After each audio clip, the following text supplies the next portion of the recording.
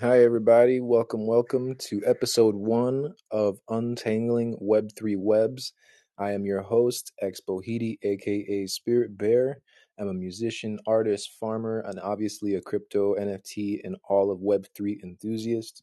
I'm making this podcast as a way for me to not only get all of the stuff but also to, share it with people so that it can help educate others so that they can learn about what's going on, how all of this stuff is affecting the world and affecting them, and so that we can actually begin to position ourselves to be better prepared for when everything is changing, because everything is changing, folks. And if you don't know, you need to start learning. Um, Beginning with what is Web3, right? That's the topic of this first podcast here, obviously, since this is episode one. But first off, make sure you're following the podcast wherever you're listening to it from. Make sure you're also following me. That's Expohiti. You can go to expohiti.com. That's XBOHITI.com. I'm on all social medias, and you can see all the different projects I have from there, including Web3 Webs, which is the main part of this show, where I'm actually creating free education for the public of all things Web3. I have free presentations that you can check out. There's 4 of them that get extensively longer as you go on, going through everything from the beginning of basics of finance all the way up to smart contracts and things like that, and goes through detail and everything. Completely free. You don't have to pay for anything like that.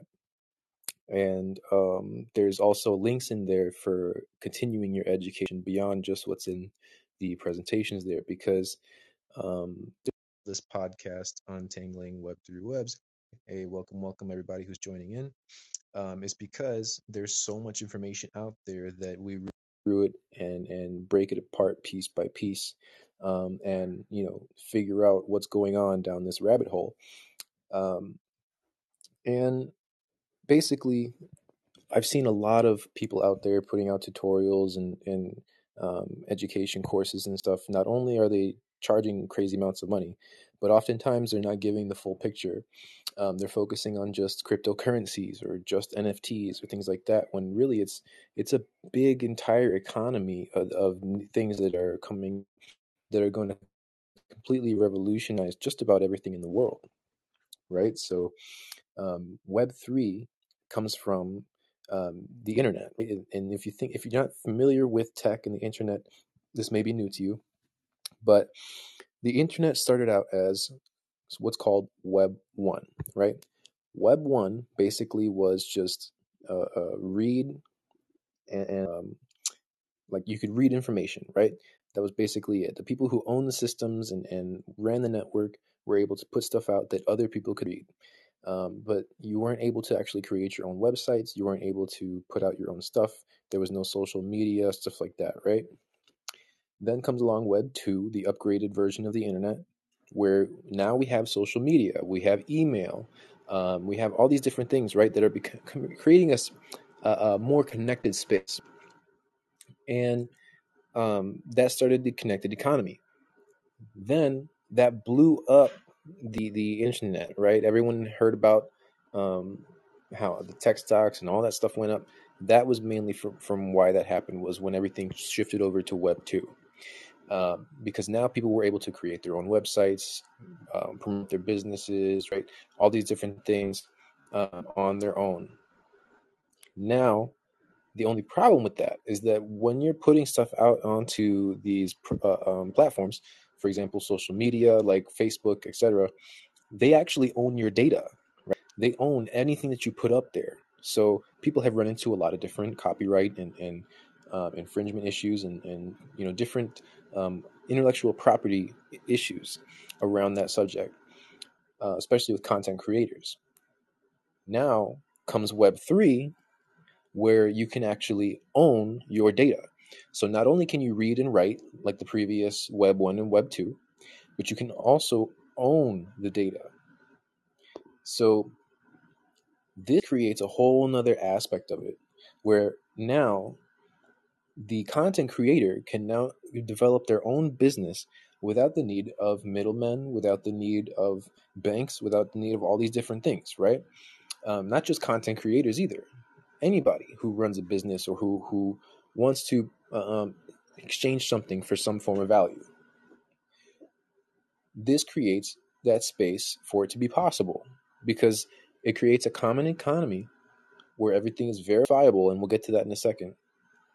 And everything is permissionless, so everything runs automatically without having to have, certain things being dependent upon from a human action. Of course, not everything is automated. There are some steps that you have to take on your own. A lot of the steps, depending on what it is, but for the majority of the things like payments, etc., it's automated. It's verifiable. It's tracked, and that's done through what's called a blockchain. And I know I'm going on the very basics here. So if this is, if you're already into all this stuff and you know all this, you might want to just, tune it out or just, maybe it'll be a refresher for you. But it's all saved and recorded on a blockchain. And blockchain is a type of distributed ledger technology. What does that mean? Distributed ledger. Well, a ledger is a list of information, right? It distributed, and it's technology. So they're distributing a ledger through technology. There's different ways to do that. There's hashgraph, there's blockchain, etc. We're not going to get into that, right? But for now, we're talking about blockchain. So blockchain works basically as a network of computers are all running together, and they're all sharing this information together, right? Whatever it be, whether it be a transaction, whether it be the data for an art piece or whatever it is, right? They're sharing this information on their network across their different nodes, as they call them, and they're being stored digitally. And in a way that if one of the nodes goes down, one, like let's say one person, right? Um, they're oh my gosh, their miners, excuse me, go down, and then that means that the rest of the network will then pick up the load. So it's still there. It's not like in centralized systems like companies like Amazon, Google, whatever it be. Everything is centralized. If one of the system goes down, it's all of it. Whereas with blockchain, if one goes down, there's the others that still have it, right? So this creates a more secured system where information can then be stored more long term and with feeling that it's more secure because of course there are things people get into, EMPs and whatever, right? But when everything is working the way it's supposed to, this is probably one of the most secure ways to store and exchange information and value, because also the way that it's done using all these different computers and right running that way, where they're verifying transactions, it creates a more secure way for the blockchain to run. A more secure. Uh, I'm messing up my wording here. It's more secure against hackers. There we go. And the reason for that is because in order to hack into a system and actually be able to take control of it, you need what's called a 51% or more attack. And that means you need to be able to take over 51% or more of the network. Being able to do that with a blockchain, at least a decentralized, blockchain, because there are some centralized blockchains, but a decentralized blockchain that's actually spread out across many different nodes from many different people, it's almost impossible to hack that blockchain, because that would mean somebody is going into the blockchain trying to change some of the information and say that there's more money than there is, or whatever it be, right? That's pretty much impossible, because if they do it to one node, right? Let's say that they go to one node, they change their transaction from $10 to $100, right? Well, or 1,000, whatever. Let's make it right. Well, that node would read out, okay, 1,000, whatever, because it got hacked. It would go to the next node, and it would verify against the previous record, because it's all linked in the chain, right? Then it would say, okay, this doesn't correlate to what the previous block said, so there's an error here, and it immediately would stop the transaction. So that in itself is revolutionary with technology, right? Because that hasn't been done before. Of course, there is electronic payments already, right? PayPal, Zelle, all these different things, but they run through a centralized economy, centralized business that actually has central servers, which means that if they get it hacked into their servers, your information is viable. You know, it's it's there to be taken if someone so chooses, and that means your accounts can be drained, all these different things, right? And of course, there's in the Web3 space, there are ways for you to lose your money as well. It's not like it's perfect, but it's a step up from what it was, and especially taking the power of your own finances back into your own control. Because at this point in time, if you have your money in the banks, if you have your money right sitting in cash, like physical dollars, you actually are at the mercy of the government. Because the government, the US government and other governments around the world, but specifically I'm talking about the US government, has been overprinting the currency.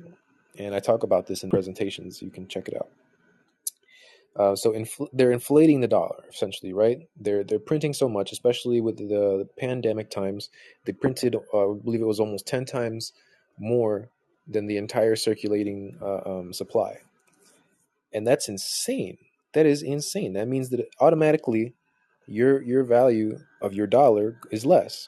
So let's say you have $100,000 sitting in your bank that you've been saving up for your whole life, right? You got $100,000 sitting there saving there. You're like, all right, I got $100,000. I'm good in case something happens.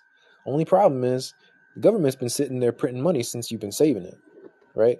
So that $100,000 that would have got you a lot more back 20, 30 years ago, who knows, is actually worth a lot less now because it's not going to stretch as far. Everything is more expensive now, right? Way more expensive, especially because of inflation. So because you let that $100,000 sit there without actually gaining any value against inflation, now you're actually not able to buy as much as you were used to. Um, and a lot of people are facing that cold reality right now. You know, people who had 401ks, all these different things. Um, and you got to be really careful with that. So this creates a way for you to be able to be your own bank, manage your own finances, and actually build wealth against inflation and even beyond that, going forward into generations that can be tracked and verified and passed on, right? So this is the next step for finance, for technology. And if you're not going to take the time to look into it and understand it, you're going to be left behind. And that's a sad fact. When everything does start to shift, because the U.S. government and other countries, across the world have already started to put out documentation showing that they are going to be converting to these digital currencies. Yes, we already have digital dollars, but I'm talking about something specific. It's called a CBDC, a central bank digital currency. This is a currency that's not only digital, but is run completely by the government and has programmability. Excuse me, programmability. So the government can program the money that they are paying out to the public. Meaning, let's say your company that you work for only wants you to spend your money at certain places. They can do that. They can set it where the paycheck they send you can only be used at certain places, and then if it's used anywhere else, it's invalid. They can also make it to where the value of your currency, or your CBDCs, can go down over a certain amount of time. So let's say if you don't spend your money within 2 weeks, it's down to zero, or whatever value. They can do that. This can all be done through programming of CBDCs. And if that doesn't, you know, start your mind to wonder about how am I going to do, what am I going to do when all this is starting to happen, and how is it going to affect me? Then you need to start doing that. And this isn't to try and scare you. This isn't try to I'm not trying to be on my soapbox and everything like that. But I'm just trying to set the image of what's actually going on out there, and help you understand that you need to take the time to learn this. So that's why I'm providing these presentations. I'm doing these podcasts now. I've been trying for a while to find a good podcasting platform. I've done Anchor, it works a little bit, but there's really no exposure. I tried Stereo. Stereo was okay. There's a lot of strange shows on there, and the program just doesn't work that well. A lot of connection issues. And now I found this app, the Callin app. So we're trying this out today. This is my first podcast on this app. So far, so good. I haven't actually heard myself speaking because I can't hear it right now. But I'll check it out later and see how it goes. And if all is well, I'll be posting up episode 2. So that was just me, going over everything for really quick first episode. Don't want to go too far in things. For those of you who are listening to the recording, you can come back next time. You can even follow me and ask questions if you'd like. But come back next time on episode 2.